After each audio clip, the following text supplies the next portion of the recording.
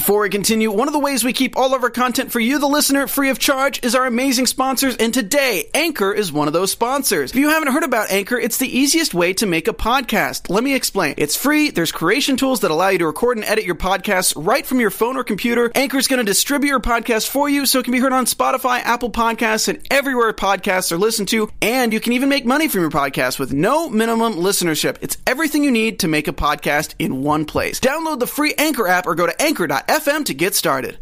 Halloween Havoc 1996 and SmackDown Havoc 2019, I guess. We're covering it all. You listen to them, now hang out with us. This is After 83 Weeks with Christy Olson. That's me. I'm Maria Menounos, and you're tuned in to AfterBuzz TV, the ESPN of TV talk. Now, let the buzz begin. Hello, 83 Weeks fans. Welcome to the show that breaks down all of our favorite wrestling podcasts. We are going to cover the big reveals, the myths, all the Halloween Havoc right here, right now. We are rolling live on YouTube. A couple of you have joined us in the live chat. Oh, a bunch of you have. Hello, Ben, Uncle Juicy TV. I see you all there. And while you're there, why don't you go ahead and hit that big red subscribe button, because we do this every week. And by we, I mean myself and my panel of experts. He is the producer of this channel and a bunch of your other favorite wrestlers' digital channels. Hi, Steve Kaufman. Hello. There are many comments today. I've seen them. There are many comments today, and probably writing some of those was this professional wrestler who we also call the encyclopedia of sports entertainment because he remembers everything that happened ever. It's George Hermosa. That's me. Hey, watch it.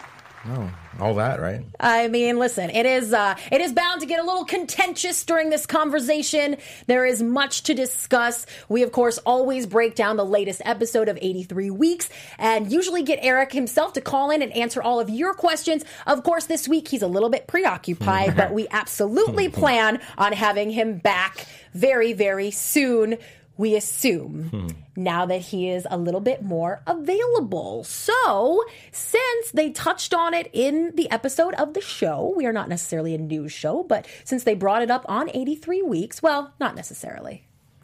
They wildly inadvertently brought it up by saying we planned on recording this show early Monday. Right. And then some stuff happened. Right. Plans change, pal.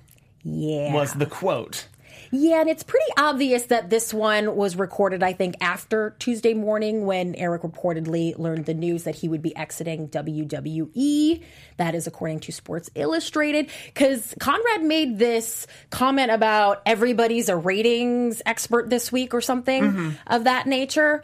And reportedly, there was, you know what? I'm not going to talk about SmackDown that much. We all know what we're talking about here. Eric's exit from WWE. We did get a couple little tidbits from him during this episode that made me feel like he had recorded this after his exit.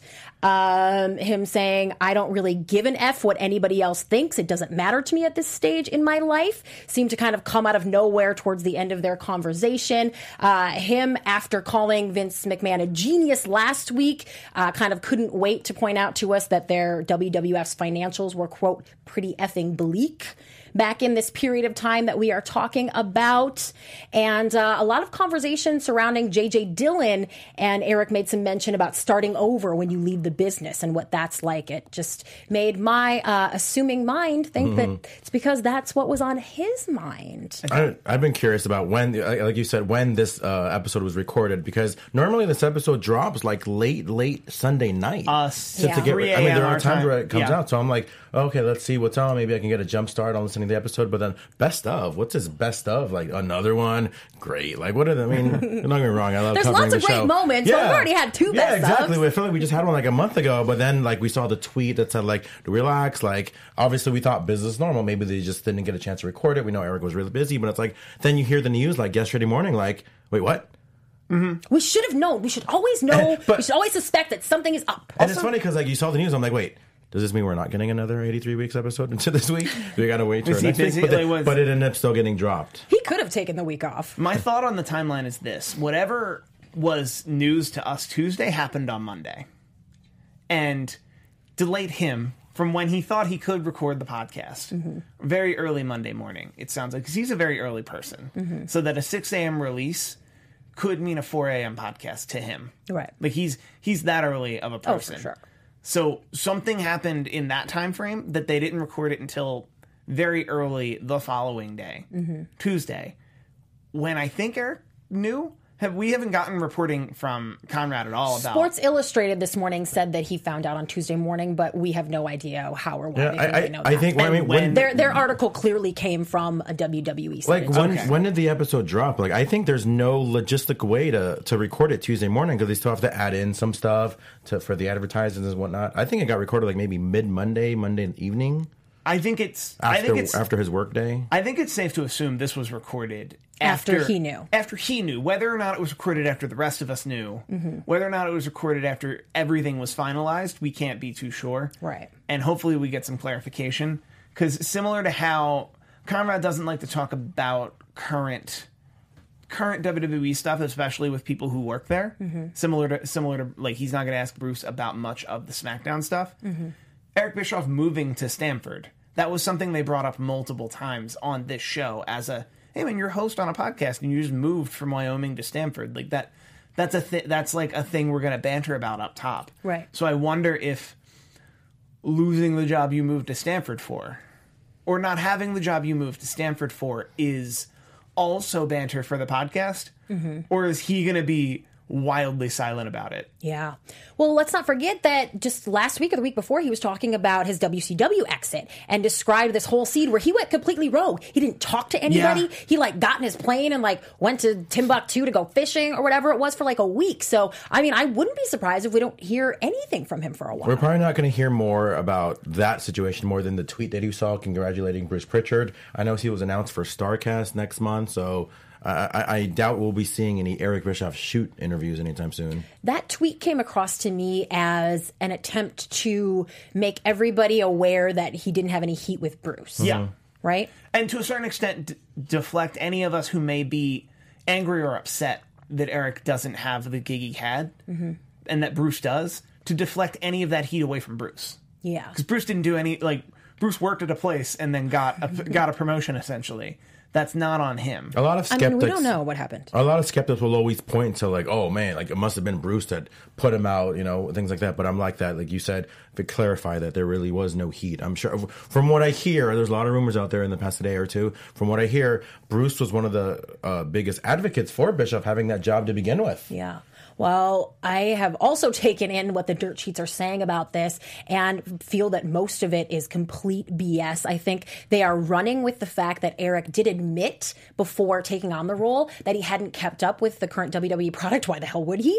And so I think they are taking that and using it to say their backstage sources that he didn't know any of the superstars. Eric made a huge deal week after week. We had him on this show for weeks before he actually took the role on. And every time we could barely keep his attention here because he was watching SmackDown at the same time, doing that studying. We know he is a guy who freaking loves research and he knows what he's talking about and he wants to have all the knowledge. That's what I think of when I think of Eric Bischoff, is the guy who does the research. So these rumors, I guess I'll call them, that he didn't bother to learn who the superstars were has got to be 100% false. There are a lot of them, though.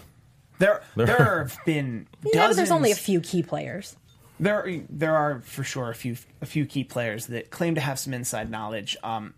The Fox panicking one always shocks me because I've been around TV long enough that all reports we heard is that Fox was okay with a 4 million rating on week 1. I've never read a report saying otherwise, and if it's out there, let me know. Then the rating drops to 3 million the next week.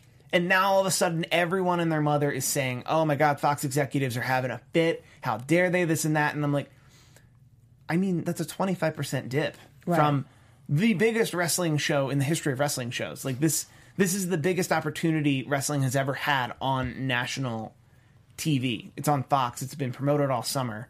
4 million's the number. If Fox is upset, they should be upset with the 4 million number, knowing that it'll dip the following week and that it'll level off around 3.2, 3.3. Right. Yeah, especially I doubt that has to be a thing too because it's only week 2. Really, you're going to fire somebody because it dipped on week 2? Let me know how week 22 is. Let me know how week 32 is. It's no, week 2? I don't know. I didn't buy that either. And I don't buy that. It's I buy that being one of the many people at this position get changed out for a variety of reasons. Right.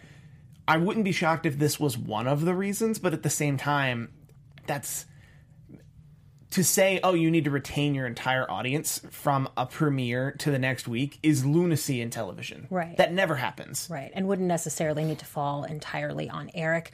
Let's check in a little bit with the chat roll. Sammy Owens Show said, I'm highly upset with Dave Meltzer saying Eric is out of touch and didn't understand today's wrestling. WTF. He created the style. He started the cruiserweights. So that's what all the wrestling is in AEW.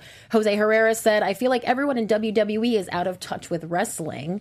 Doesn't have a ton of weight with what we're discussing and especially here. With like out of touch with today's wrestling, like what exactly is today's wrestling? Like I've been hearing, I haven't watched the show yet, but I've been hearing amazing reviews about NWA Power, and that's about as old school as it gets. Yeah. And so for that to be out of touch, like you have The Rock tweeting about it, how amazing NWA Power is. Like, so I'm kind of curious, like, what exactly is being in touch with today's wrestling? Like, what does that even mean? Like, that's such like a journalist thing to say, like, just to get people, to hate you more. Oh, that Eric's... Yeah, I don't... Like, what does that mean? There are varied reports also about what Eric's role was backstage. Was it pretty much just to work with Fox and do the TV exec thing? Was he part of creative? Did he have any real power in anything? I mean, there are a lot of reports that he never necessarily got to take the reins fully. Or that he may not have ever been... Because we're hearing a lot that he didn't get involved in creative, and... There were other reports, and like I think Eric himself on a couple different times has mentioned like he didn't plan to. I don't necessarily plan. Like if you're the executive producer of a TV show, you're not always the head writer. Right. That's a different job. Yeah. That's a different job with a different skill to actually write the show.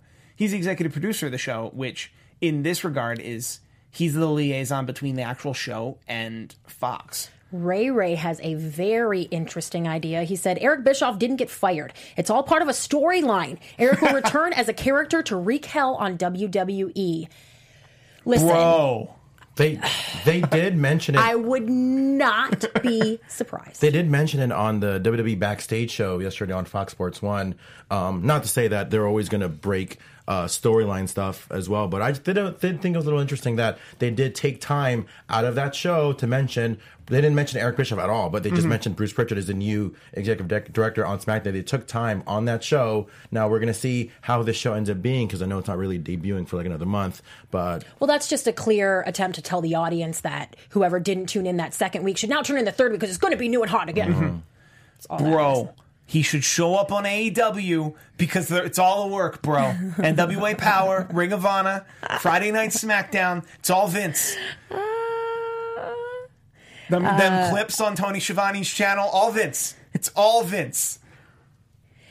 Rajiv said he also doubts that Eric was out of touch or didn't know the characters. We need to remember Eric did run Nitro successfully for years. So true. He said it must be something else. Something sounds super strange about all this, and we will only find out if and when Eric chooses to talk about it. You are absolutely right, and we are hoping to have him right back here Skyping into our show every week. We are very much hoping for such an opportunity. Which we do to get him to answer your questions about his episode of 83 Weeks. However, sometimes, he gets a little loose and I get a couple questions in and, it'll be fun. Yeah, do we see him as cool as I think it would be for him to just be mums the word about it? Yeah. Like if the top of next week's Scott Hall episode, it's like anything else happened to you? Anything else happened to you this week, Eric? No, man, I'm cool. Let's talk about Scott Hall. I would love if they did that for like 5 or 6 weeks, and then maybe him with a live microphone at StarCast does something. Like, I wouldn't be shocked if there was a certain level of Carney there. But I feel like if that were the case, he wouldn't come on this show. Well, until he was done. We shall see. We will keep you all posted when we will have Eric as a guest again on the show. And we also, of course, got this great episode of 83 Weeks about Halloween Havoc to discuss that I obviously took copious notes on about every single little thing that Eric said in case it would have anything to do with his WWE exit. But lots of other good stuff there. I think probably the cutest thing we've ever heard on 83 Weeks, which was this story about little Ashley in Montana and how they grew up together and got to reconnect after SmackDown. You guys were there, right? We were absolutely there. Tell the people. Well, I mean, to be fair, I didn't really see them to interact, but I did see I did see Charlotte with, as his It's funny, like he said, like, oh, her significant other at the time. As if he's just some random Yahoo that nobody knows or cares about, like, which I love. And it's funny going back to like what the rumors are, like, oh, he didn't know anybody was. It's just funny that like he didn't say almost, even though it's very public. Is Andre on SmackDown? He is on Raw. Okay, well, there you go then. But he's been on SmackDown. Okay. But it's just like, funny. You would know who that guy is. Yeah, but it's just funny that like, I think he was just some random guy trying not to out Charlotte and being like, she was there with her boyfriend Andrade. Even though she's like the one that like, oh my God, and look at my boyfriend. But I do think, I don't think that's a matter of touch. I don't think that's a matter of touch or not touch so much as in his mind.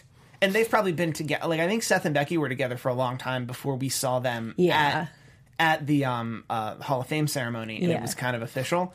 That I think in his mind, he couldn't keep track of what was and wasn't a secret. Mm-hmm. So he's just like, Charlotte Flair and her significant other. More power to Eric for maybe trying to make sure he keeps people's personal lives private. When we first got there, it was Eric interacting with his daughter and a couple other people. And like to maybe 12 feet to the right, in that corner of the bar was Flair, Charlotte, Andrade, Wendy. So I'm sure it happened before we got there, but it was kind of cool to kind of see just everything in our periph, just like, oh, cool, it's them, Ric Flair and his family, Bischoff and his family. So that's what you saw in your periph? In our periph. You like to shorten words. How can I do it? Yes, you're being very Christy Reports right now with your eyewitness account in your periph. He's not there now, so we can out it. Bruce Pritchard was about 3 feet to Eric's left.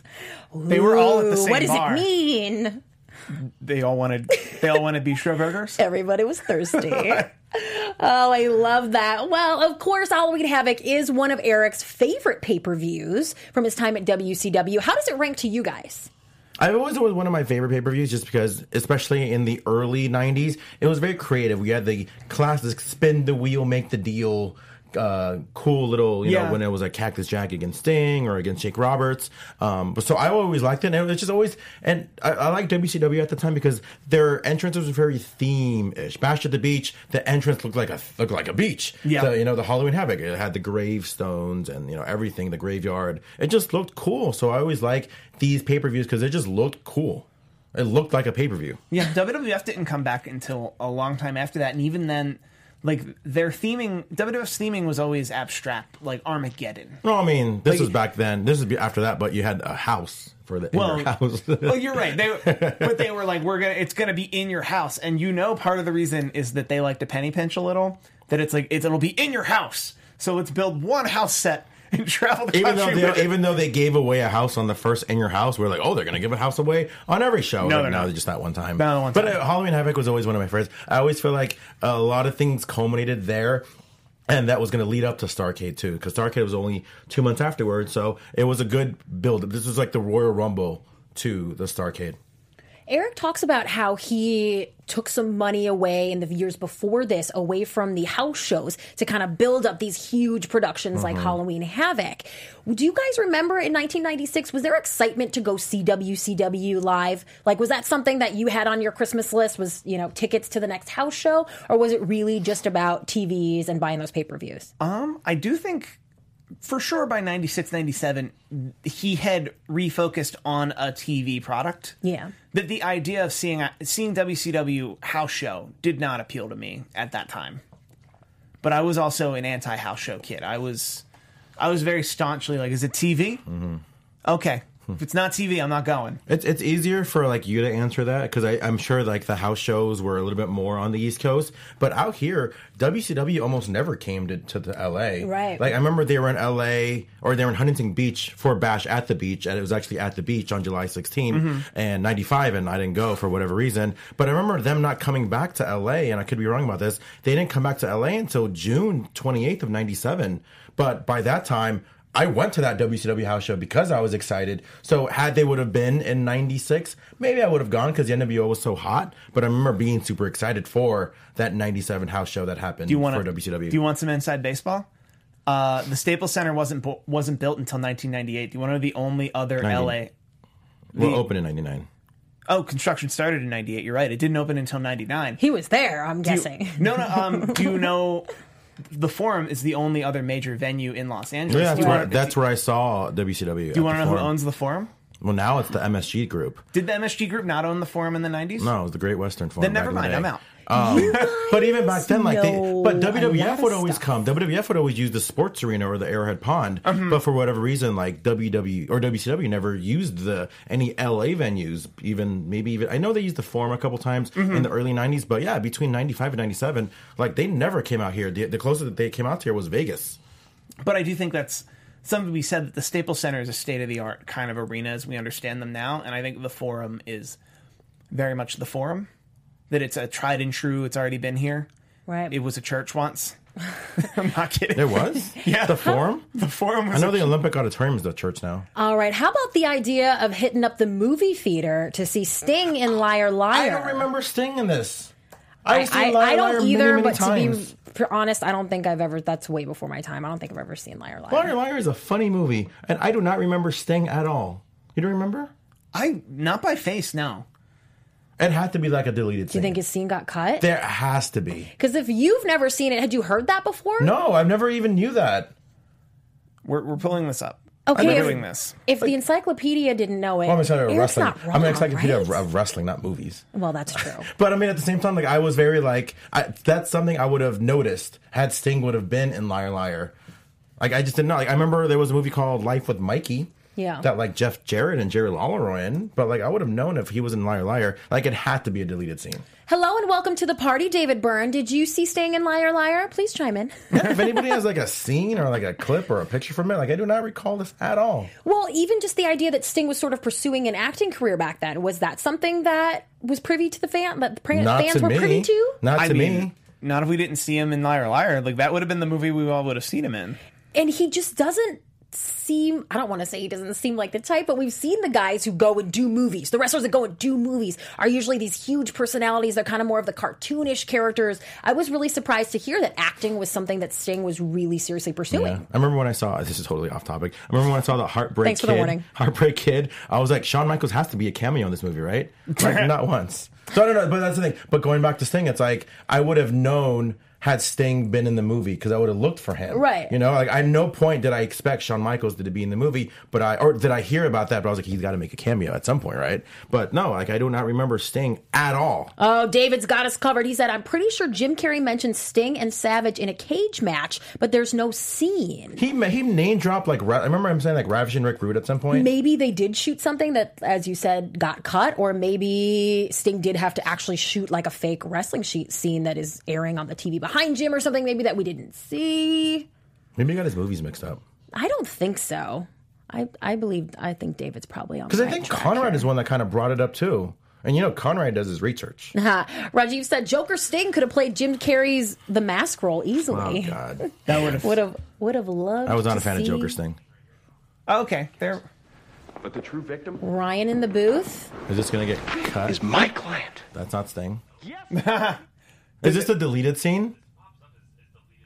But when you search for Sting, I was looking for it. Oh. Yeah. I'm kind of curious now. Yeah, we're going to keep our eyes peeled on That's not this. Sting. It's the court scene from Liar Liar, and this Ryan, our wonderful producer in the booth, is labeled on YouTube as a deleted scene that features Sting. And even so, if this was Sting's like one of his film debuts or one of the early movies, like what kind of an agent do you have where you're, I mean, I doubt he has a line in this scene, but like what kind of agent are you gonna have where no, like that would be the publicist, not the agent. Oh, the publicist, where it's like, but that's somebody though, right? Isn't that some wrestler?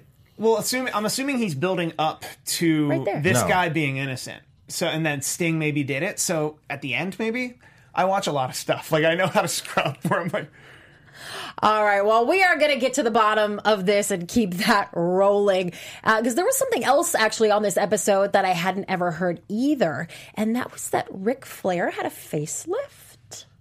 Yeah, that was weird. Is that common knowledge, gentlemen? I mean, you kind of look how he looked back then compared to the 80s. Like, he didn't really look too different. I'm still watching the scene of Liar Liar. But...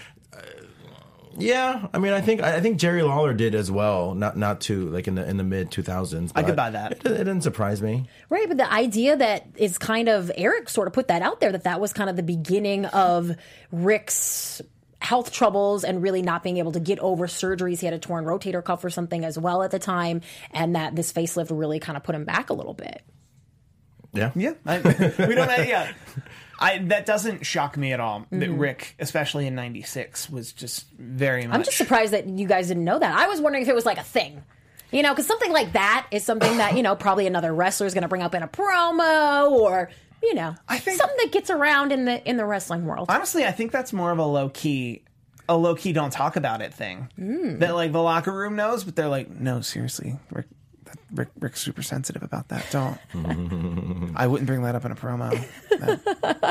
You'd probably get a real bad receipt if you brought up Rick's facelift in a promo.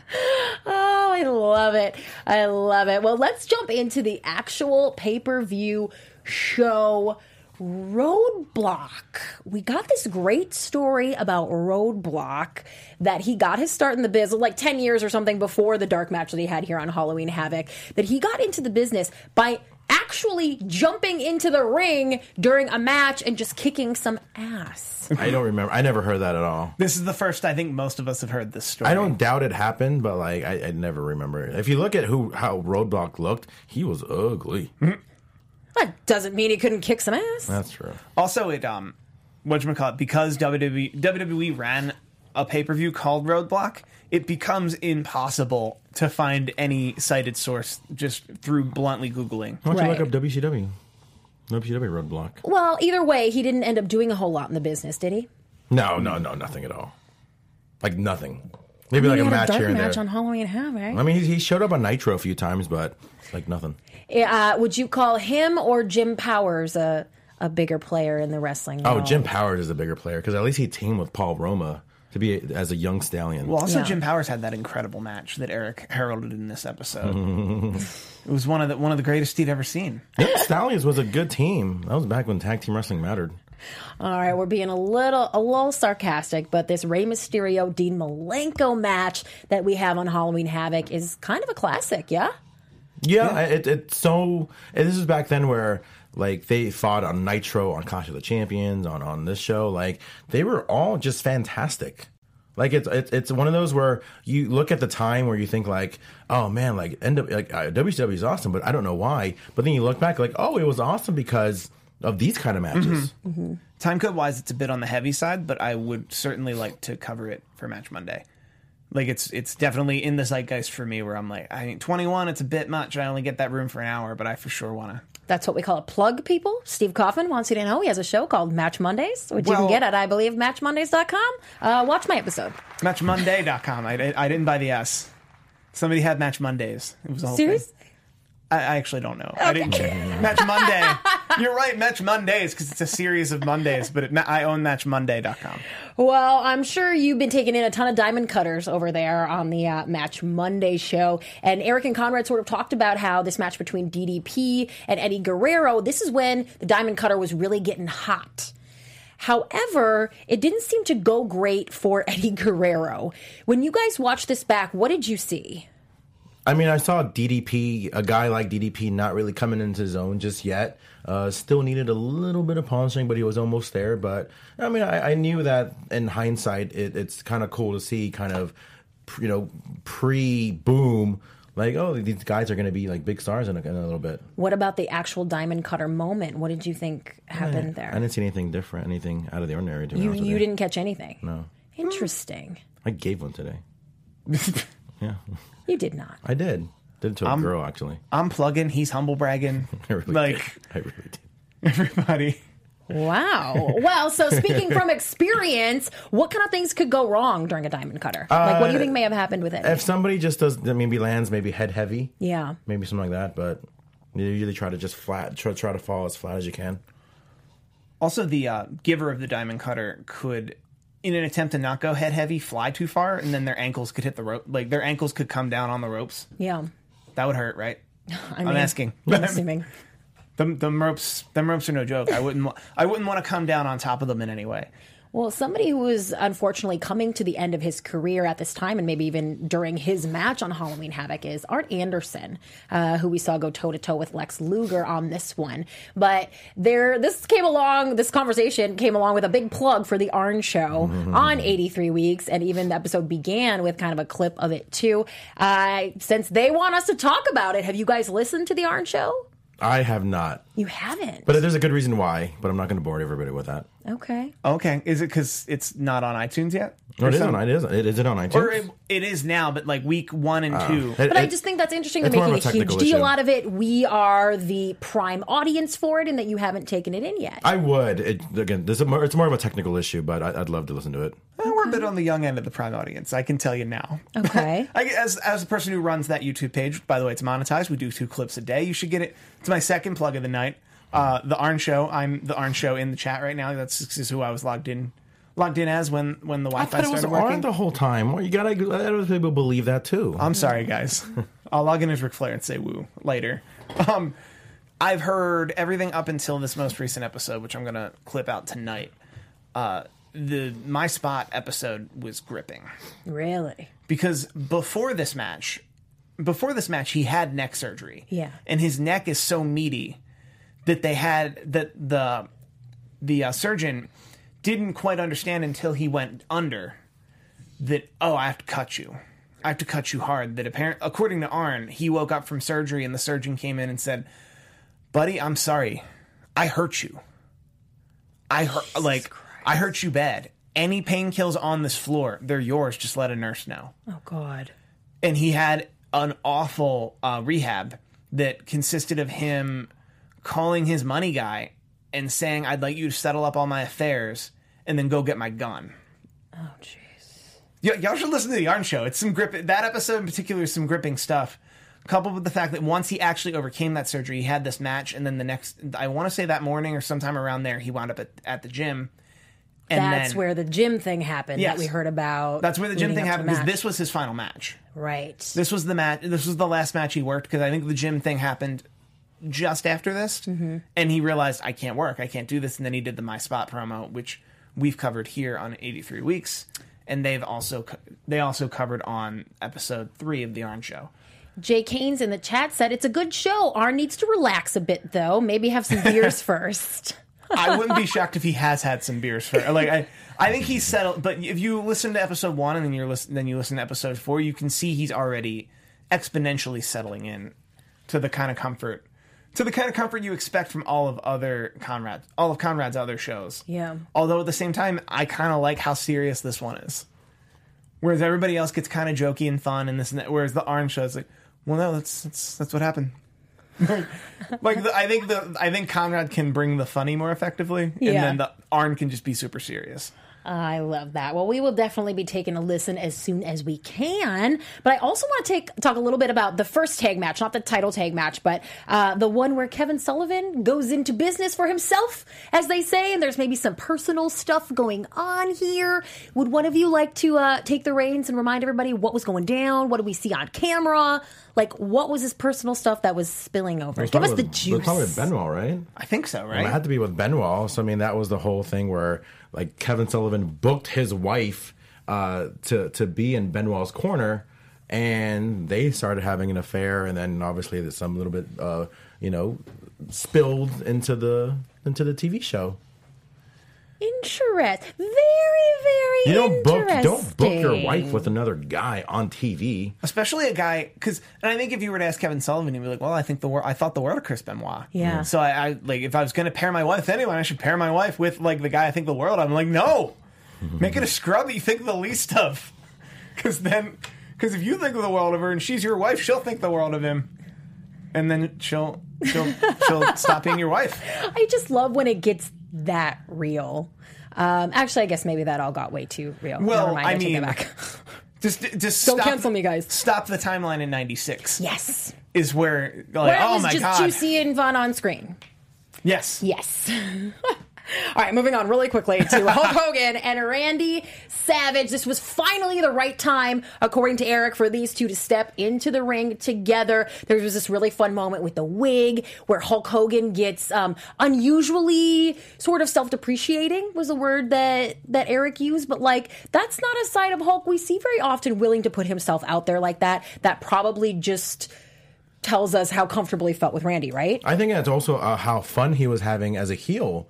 This was like the second or third month that he was a heel after being a hardcore babyface for like the previous 20. So, like, it's just something where it's like, oh, he can embrace it. He can do a lot more things now as a heel that he wasn't able to do as a babyface.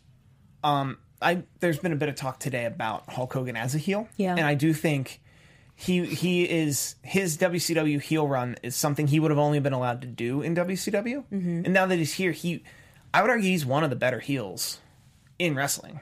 Or in the history of wrestling. Like, Hollywood Hogan was a very, very good heel. And I think it's because he was one of wrestling's better minds. Mm-hmm. And I think his entire run in WWF, he probably had an idea of, like, how to get heat. Oh, well, if only you just did that. And then for himself, he'd be like, yeah, but I'm just going to come out there and do the pose down. The stuff. Do the pose down, because that's what I do. That's what I do. And, you know, it got old like year 2, but... Yeah. Here we are. Well, we got a big surprise at the end, of course. But as people who were watching at the time and really taking it all in, was this Macho Man Randy Savage versus Hulk Hogan match what you had waited to see? Were you satisfied by it? I was satisfied by it. Anybody who thinks otherwise has just maybe too much high expectations for this match. Like, it's 7 years after their amazing match at WrestleMania 5. Right. Like, yeah, different characters. Their characters have evolved. Like, what more do you expect? Yeah. Also, I enjoy that this match was storytelling first. That it wasn't just, we're going to throw them in there. Like, no. They have beef. they have huge beef. You know who the bad guy is. You know who the good guy is. Yeah. Everything works. Well, something that's definitely changed since 1996 is the ability to keep stuff quiet. So the fact that Roddy, oh my God, I can never say it. Roddy Piper pops up. Oh, see, I did it to myself there with that one. The fact that Roddy Piper pops up at the end of this pay-per-view. Oh my God, you guys, that was good. I mean, was shocking to the crowd. And how Eric just kind of nonchalantly, Conrad pressed him on it, but he was like, no, it wasn't hard to keep it quiet. Like, he knew, I knew, some other guys knew, and it wasn't a big deal. Nowadays, they have to go through so much to make sure people aren't seen, even traveling or seen at the airport in their town that day or whatever it is. It's like, can you imagine this magical time way back in the day where there could be surprises? I miss that. I know. I'm just trying to think logistically how you could pull off a huge surprise. It's possible. They did it with Shane McMahon like 3 years ago, where it's like literally his like music came out of nowhere. I'm like, oh my God, like I haven't seen him on WBT in like 7 years. But like, it's possible. But I think part of that is he had turned up backstage before. He's the owner's son. I mean, that's a lot easier to explain away or keep under wraps. Come on, that wasn't a good example, Cheeher. I'm sorry. In the 3 years that he was doing other business, he had turned up backstage before. That it's not that he was hiding in plain sight. Yeah, because people had seen him backstage before, so anyone who saw him wouldn't report it. Right, it'd just be whatever. I'm just trying to think logistically, like. Let's say you were doing a show at the MGM Grand. Let's say you were the WWF and you were doing... Okay, the T-Mobile Arena, if you're the WWF. You're in Las Vegas, and you want to somehow re-debut Chris Jericho without anyone knowing. How do you do that? You have to load him in a car. You have to fly him into Burbank, which is a smaller airport. You have to load him in a car from Burbank.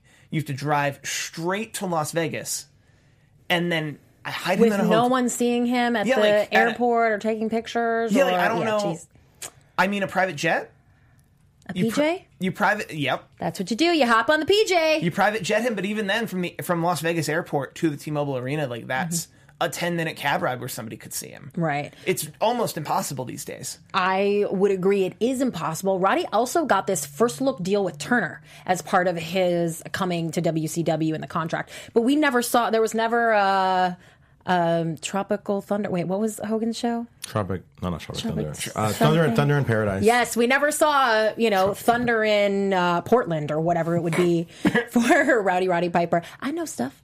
I think what the idea was they wanted to do a bounty hunter show with him. Ooh. That was the idea that I kind of like. It would definitely predate a scripted show or a scripted show. Oh, okay. A scripted show where Roddy Piper was a bounty hunter. Was, according to the dirt sheet, something that was pitched around more than once. I would have watched that. I would have totally watched that too. I don't know why. I don't know why Turner didn't do that. But TV exec. They want to talk about talking about it, right? And that's what Eric said. Is no, there was no provision in his contract. We said that we might talk about possibly talking about it. Like that quote's almost verbatim, and that's the most Hollywood thing.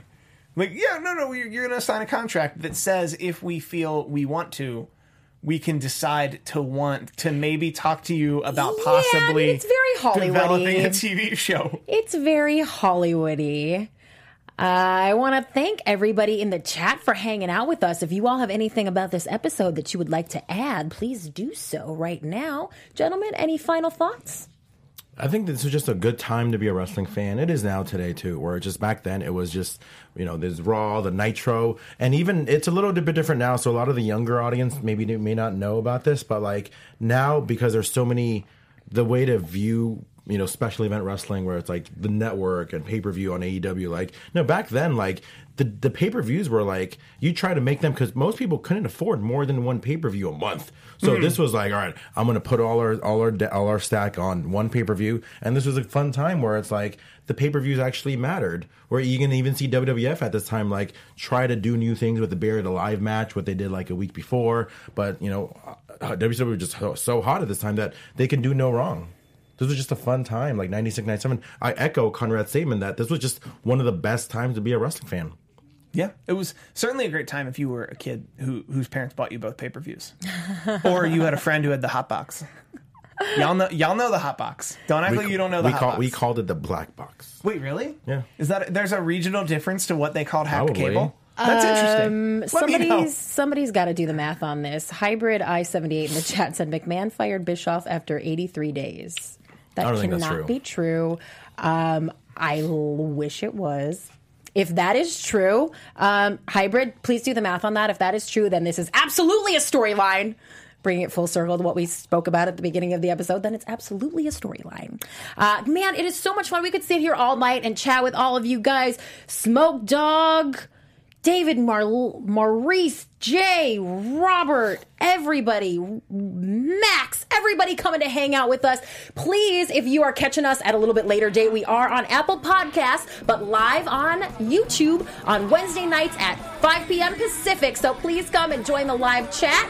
And guys, if they want to keep up with you during the week, where can they do that at? You guys can find me on Twitter almost exclusively. I'm at Steve Kaufman. That is KAUF. MANN. I'm involved in more things than I can list here, and that includes Match Monday. You can go to matchmonday.com and watch some wrestling with me and a guest. You can follow me at GHermoza, GHERMOZA on Twitter and Instagram. I'm here a couple times a week doing Monday Night Raw in Spanish, doing this show, doing the pay-per-view, so keep in tune for that. Just, let us know how we're doing. Yeah, this is an AfterBuzz TV wrestling and sports production, and make sure you head over there and check them out as well. You guys can always hit me up at Christy Reports. I would appreciate it if you do. On that note, we are covering next week Scott Hall. Submit your questions at 83 weeks and come back here and break it all down with us. We'll see you then. Bye-bye. Our founder, Kevin Undergaro, and me, Maria Menounos, would like to thank you for tuning in to AfterBuzz TV. Remember, we're not just the first, we're the biggest in the world, and we're the only destination for all your favorite TV shows. Whatever you crave, we've got it. So go to AfterBuzzTV.com and check out our lineup. Buzz you later. The views expressed herein are those of the hosts only and do not necessarily reflect the views of AfterBuzz TV or its owners or principals.